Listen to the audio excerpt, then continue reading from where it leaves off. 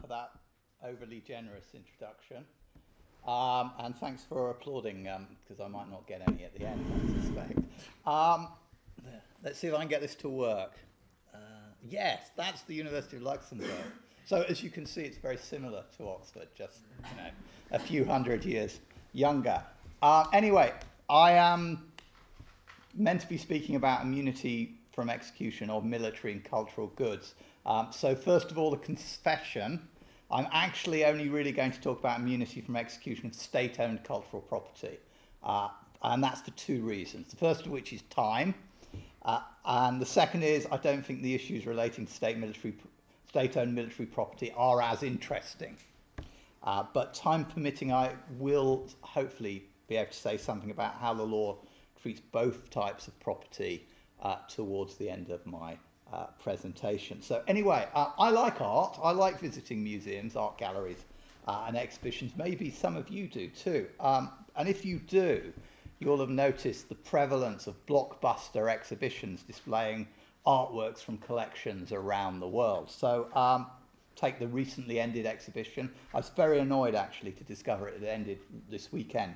Degas to Picasso, Creating Modernism in France at the Ashmolean. That brought over 100 artworks from the collection of Ursula and Stanley R. Johnson in Chicago to Oxford.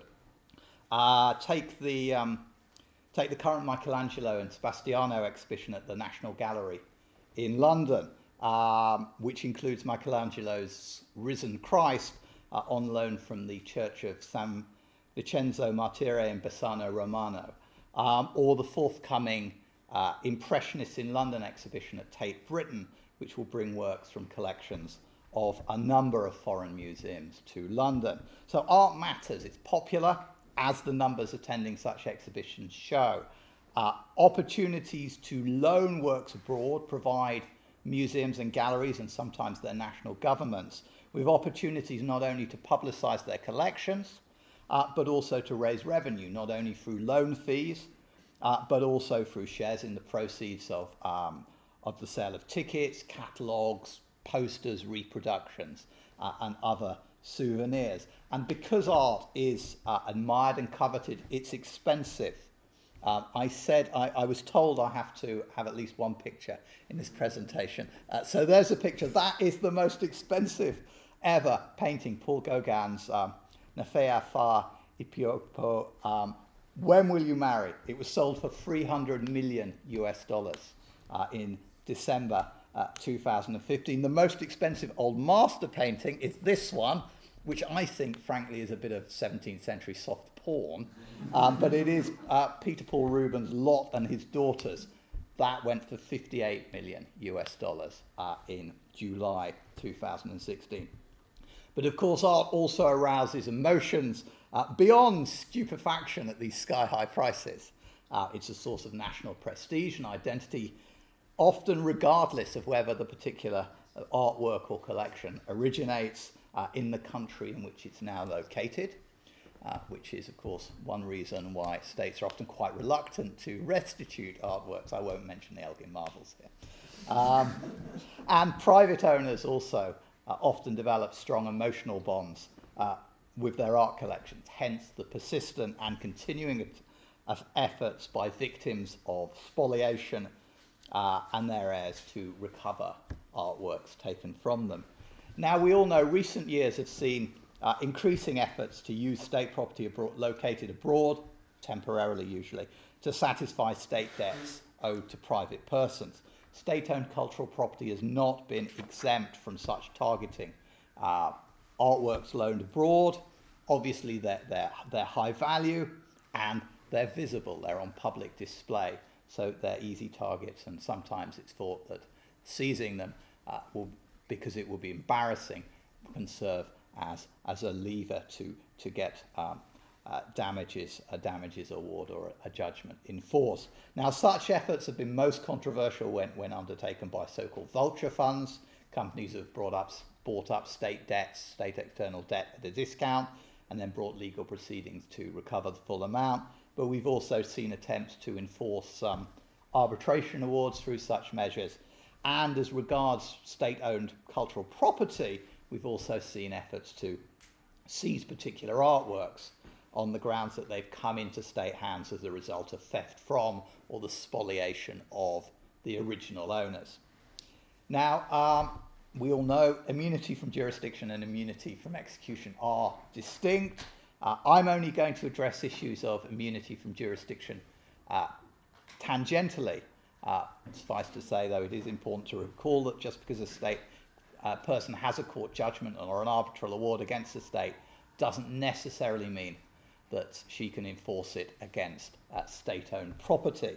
Now, Article 18 of the, we have a 2004 United Nations Convention on the Jurisdiction and Immunities of States and their property. Article 18, which deals with pre-judgment measures of constraint, provides that state-owned property is immune from such measures except in very limited circumstances. And then Article 19, which covers post-judgment measures of constraint, which hopefully is here, yes, good, sets out the rule that, and I quote, no post-judgment measures of constraint against property of a state may be taken in connection with a proceeding before a court of another state unless and except to the extent that A, the state has expressly consented to the taking of such measures, waiver, B, the state has allocated or earmarked property for the satisfaction of the claim, which is the object of that proceeding, or C, it has been established that the property is specifically in use or intended for use by the state for other than government, non-commercial purposes, and is in the territory of the state of the forum.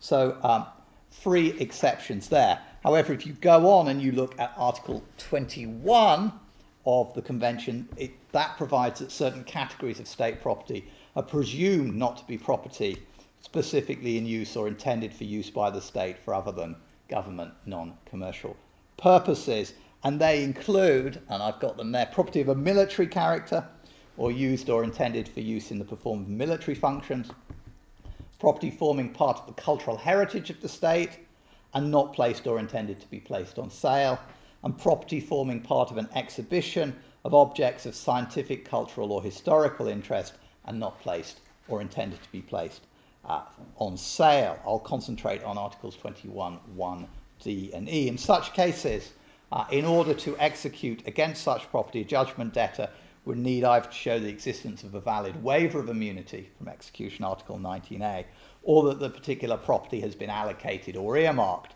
for the satisfaction of the judgment debt, Article 19B. In practice, of course, such earmarking does not occur. So waiver is the only route to execution. That waiver must include a waiver of immunity from execution. A waiver of immunity from jurisdiction alone will not suffice. Now, the problem, of course, with the 2004 UN Convention is it's only been ratified by 21 states and it's not in force. Now, in the jurisdictional immunities case, the ICJ refused to rule on whether all aspects of Article 19 reflected general international law, but the court did hold, hopefully, that there's at least one condition that has to be satisfied before any measure of constraint may be taken against property belonging to a foreign state, that the property in question must be in use for an activity not pursuing government non-commercial purposes, or that the state which owns the property has expressly consented to the taking a measure of constraint, or that the state has allocated the property in question for the satisfaction of a judicial claim. Now, the court then went on to cite various decisions of the German, Swiss, UK and Spanish apex courts. One can also, in support of the conclusion, and one can also refer to Section 13 of the UK State Immunity Act and Section 1611 of the US Sovereign Immunities Act. The problem is, what none of those judgments and neither of those statutes do is specifically address whether the categories of goods of state-owned cultural property described in Articles 21, 1D and E would, absent the presumption contained in that provision, be viewed as property used or intended for use for governmental rather than commercial purposes. Or to put it another way, to what extent does Article 21 in this respect codify or seek to develop customary international law. So in the Oxford Commentary on the Convention, Chester Brown and Roger O'Keefe suggest that it may be that this provision is an example of progressive development. Now, I think there are at least two reasons for thinking that to be the case. The first, and if you like, the fundamental reason, is that there are good arguments for seeing the loan or exhibition of the loan of artworks or the exhibition of artworks as a commercial or at least not a governmental activity. In the first instance, as I hope I showed by the examples I gave, such loans can be made by different types of persons, private collectors, private associations, as well as state entities. So the state does not have a monopoly on the ownership of art. And secondly, such loans, of course, can be a source of revenue as well as of prestige or whatever else. So as a consequence, we've seen that US courts, in particular, have on a number of occasions held that loans of artworks and associated activities can fall within the commercial activity exception to state immunity. Sorry, I found a mistake in my handout.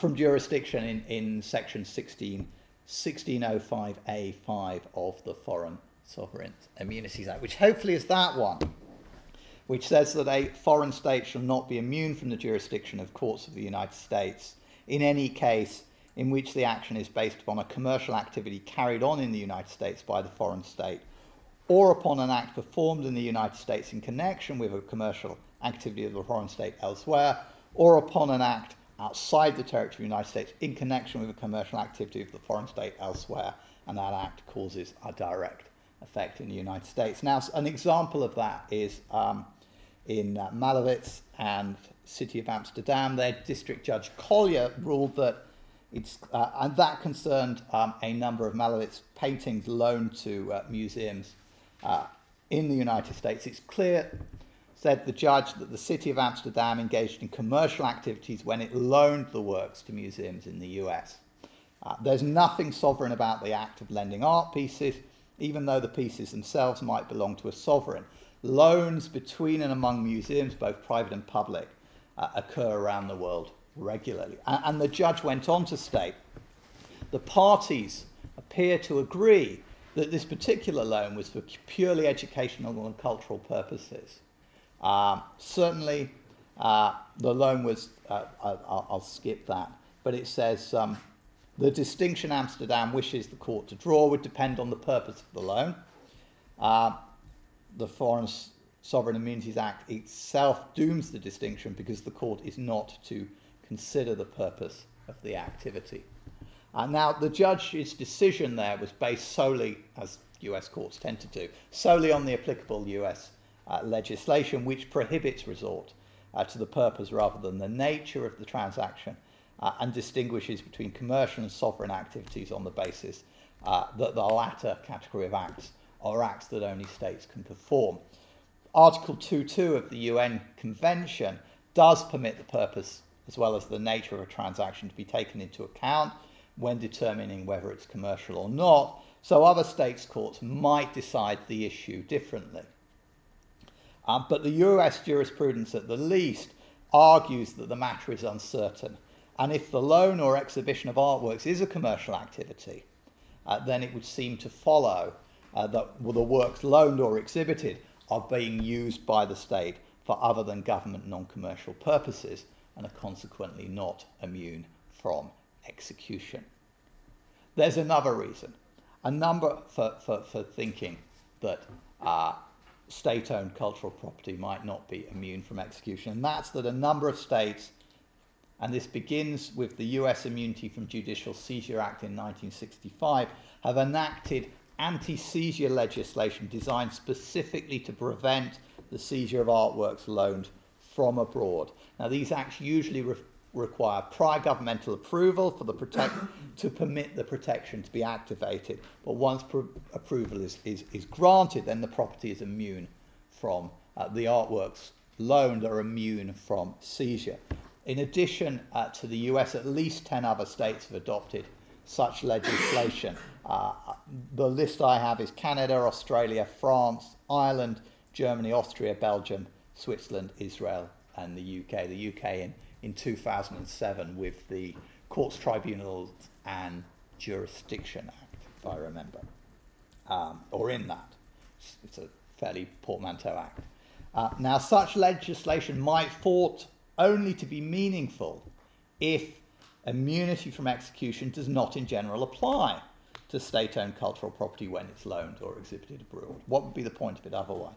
Now, to this one might say that such legislation is broader. It can protect not only state but also privately owned loaned artworks. So such an implication should not be read. But again, at the least, the existence of such legislation injects uncertainty into the matter. Recent developments, however, I think have somewhat clarified matters. I'm going to mention just three. The first is the 2013 Council of Europe Declaration on Jurisdictional Immunities of State-Owned Cultural Property. The second is the other two are the French Loi Sapin II and the US Foreign Cultural Exchange, the splendidly named Foreign Cultural Exchange Jurisdictional Immunity Clarification Act, both of which were adopted at the end of last year. Now, let's look at the Declaration on Jurisdictional Immunities of State-Owned Cultural Property. This was presented to the 45th meeting of the Committee of Legal Advisors on Public International Law of the Council of Europe in March 2013. Where am I now?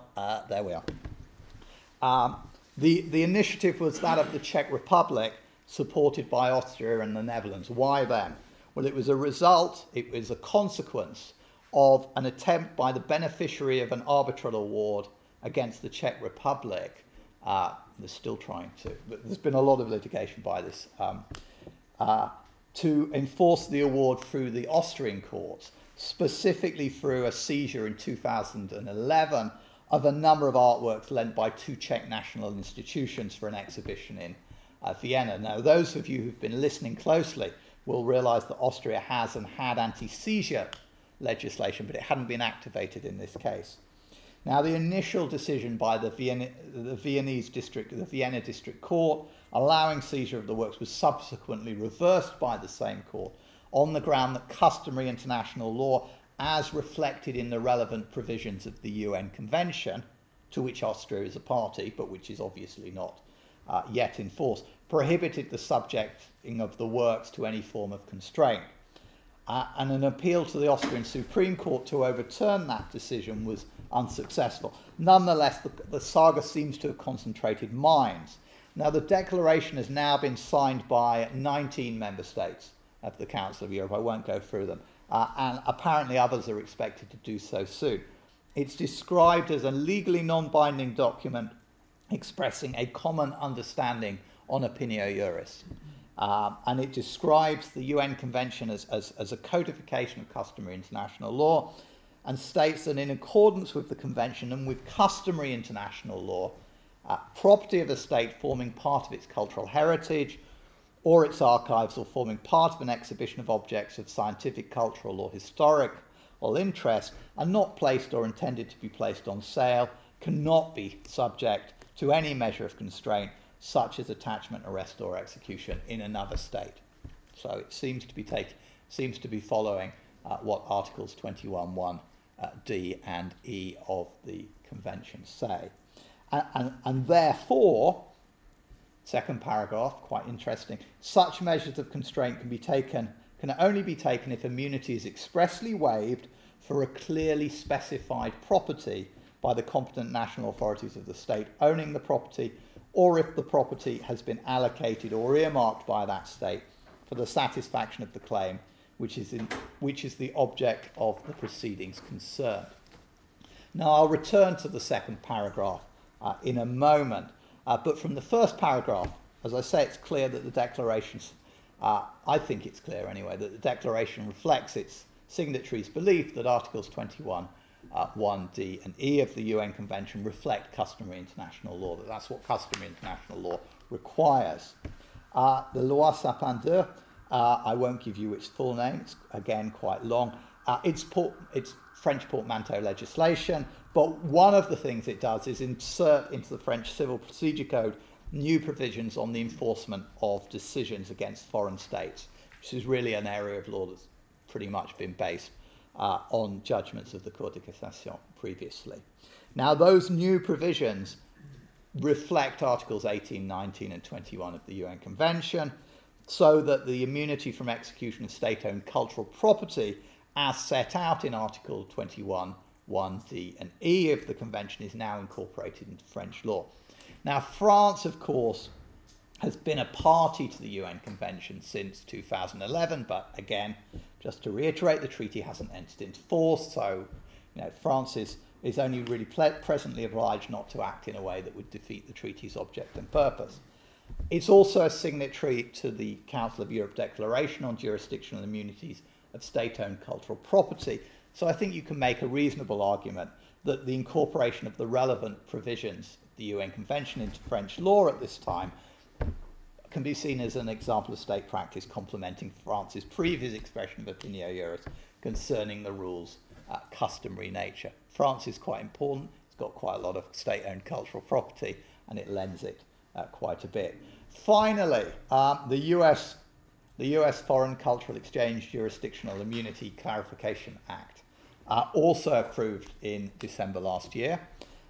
The Act is concerned to ensure that foreign states' activities associated with the temporary exhibition or display of loaned artworks covered by the provisions of the 1965 Immunity from Judicial Seizure Act, the US anti-seizure legislation, do not, except in limited circumstances, fall within the commercial activity exception to state immunity from jurisdiction.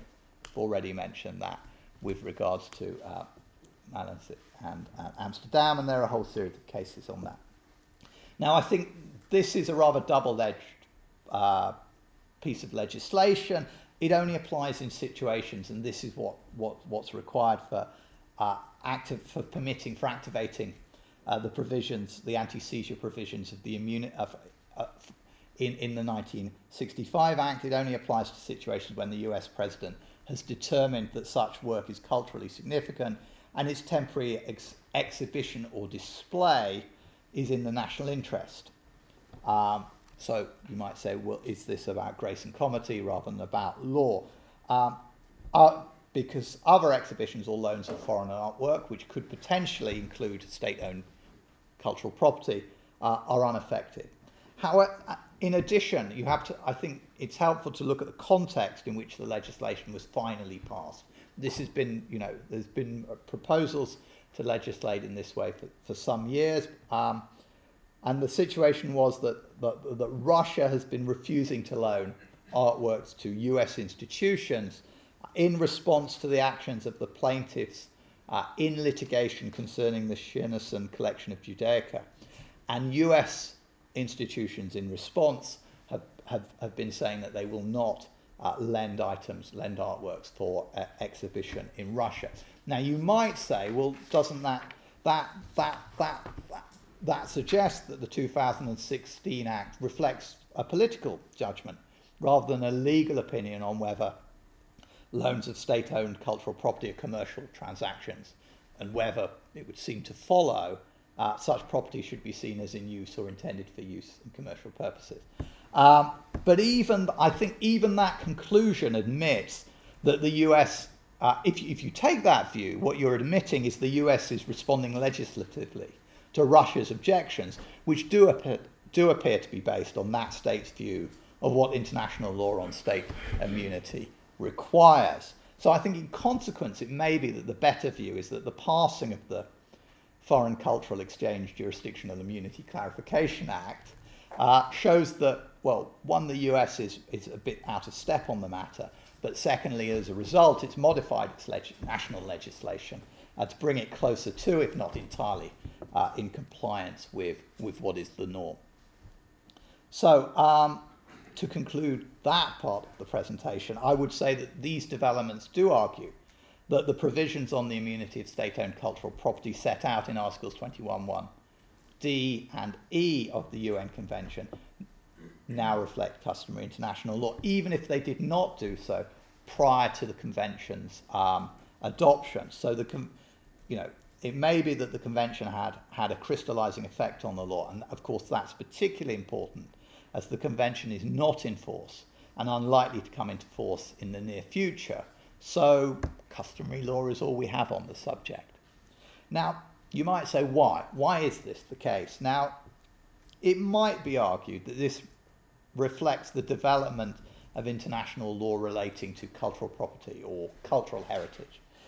I don't really agree. I think the same or similar motives may have spurred both developments, but I do think they are distinct.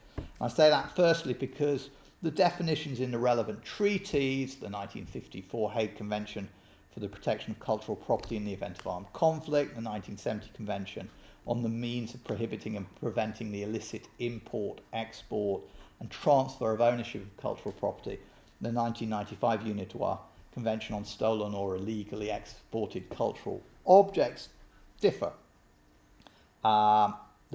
Differ from those in the 2004 Convention. But more fundamentally, I think there is a tension, which is largely submerged but exists nonetheless, between international cultural heritage rules, which push for the restitution of cultural property to its original owners, particularly in cases of spoliation, and state immunity rules, which of course act specifically to prevent the prosecution and enforcement of such claims.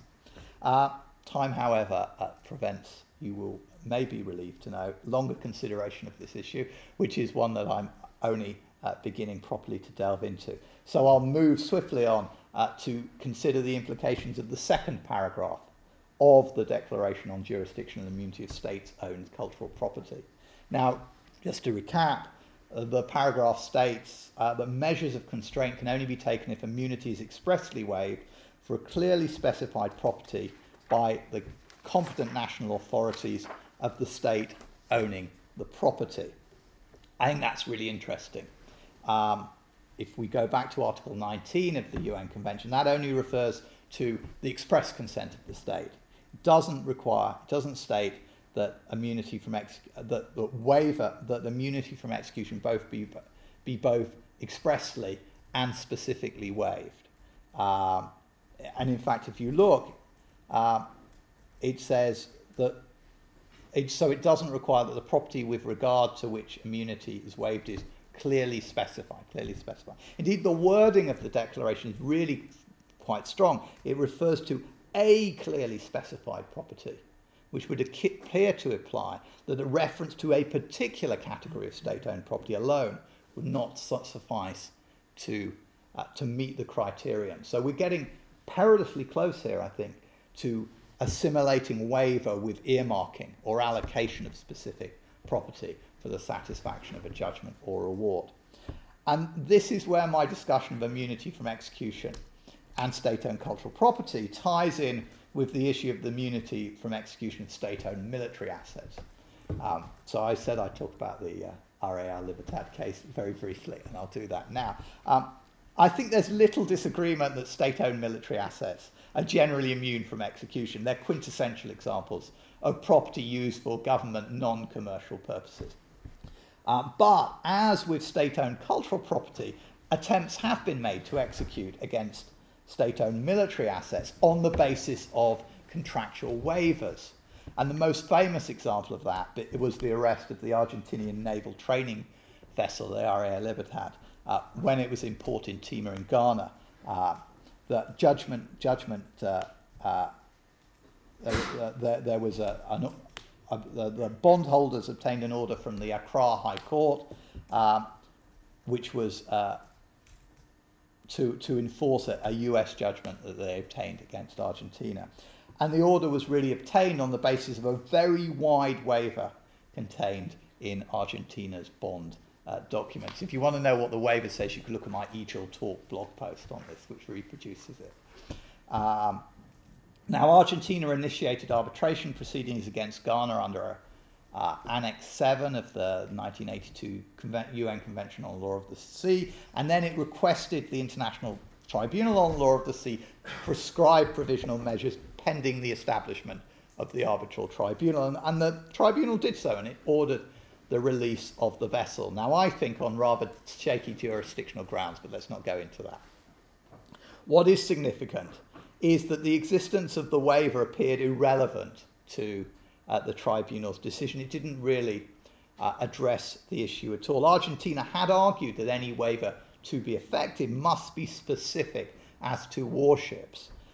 So one might assume that the tribunal simply accepted this argument.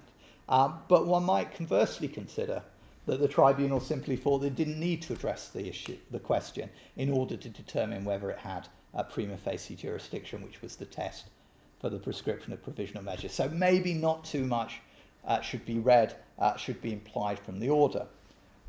Argentina's argument, however, was the same as we've seen made by states with regard to waivers of immunity from execution as they apply to state-owned cultural property.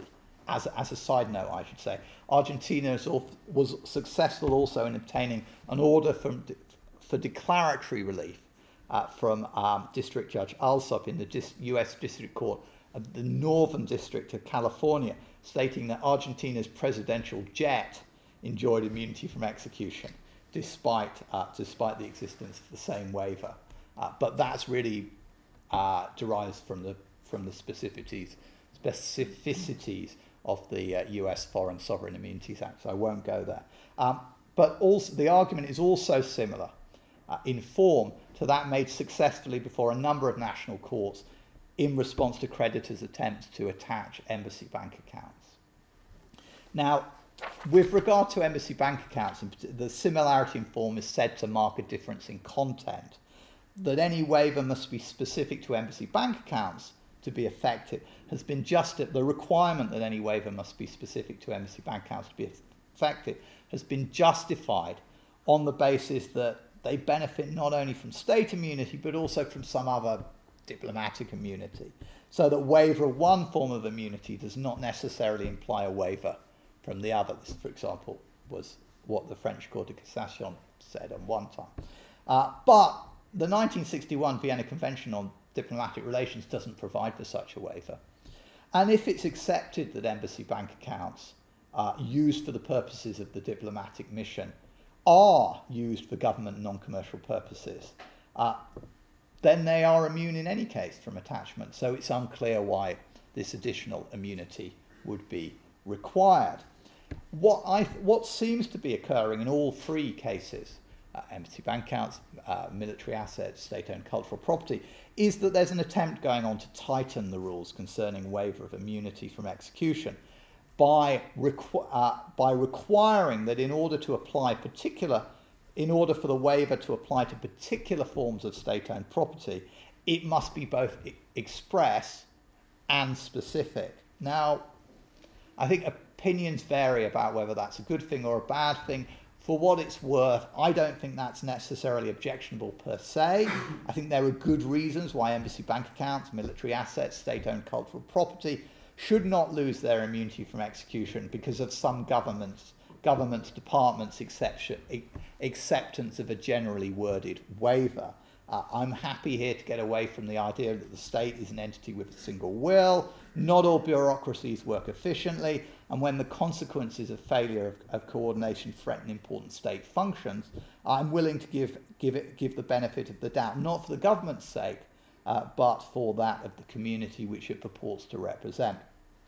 And to return to the status of state-owned cultural property, there I think the rule can be justified on the basis that the state really acts as a custodian, so that such property is in general inalienable.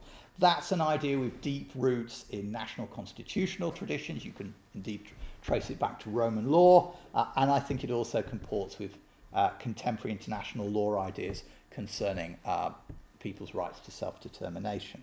Anyway, I'm not going to go further down that road, at least not now. To conclude, what I hope I've shown is that although inroads have been made into state immunity from jurisdiction, although they've by no means gone as far as some activists would like, as we all know, matters are different regarding immunity of state-owned property from execution. And this is particularly the case with regard to state-owned cultural property, where the law may be becoming more, not less restrictive. And I'll end there. Thank you.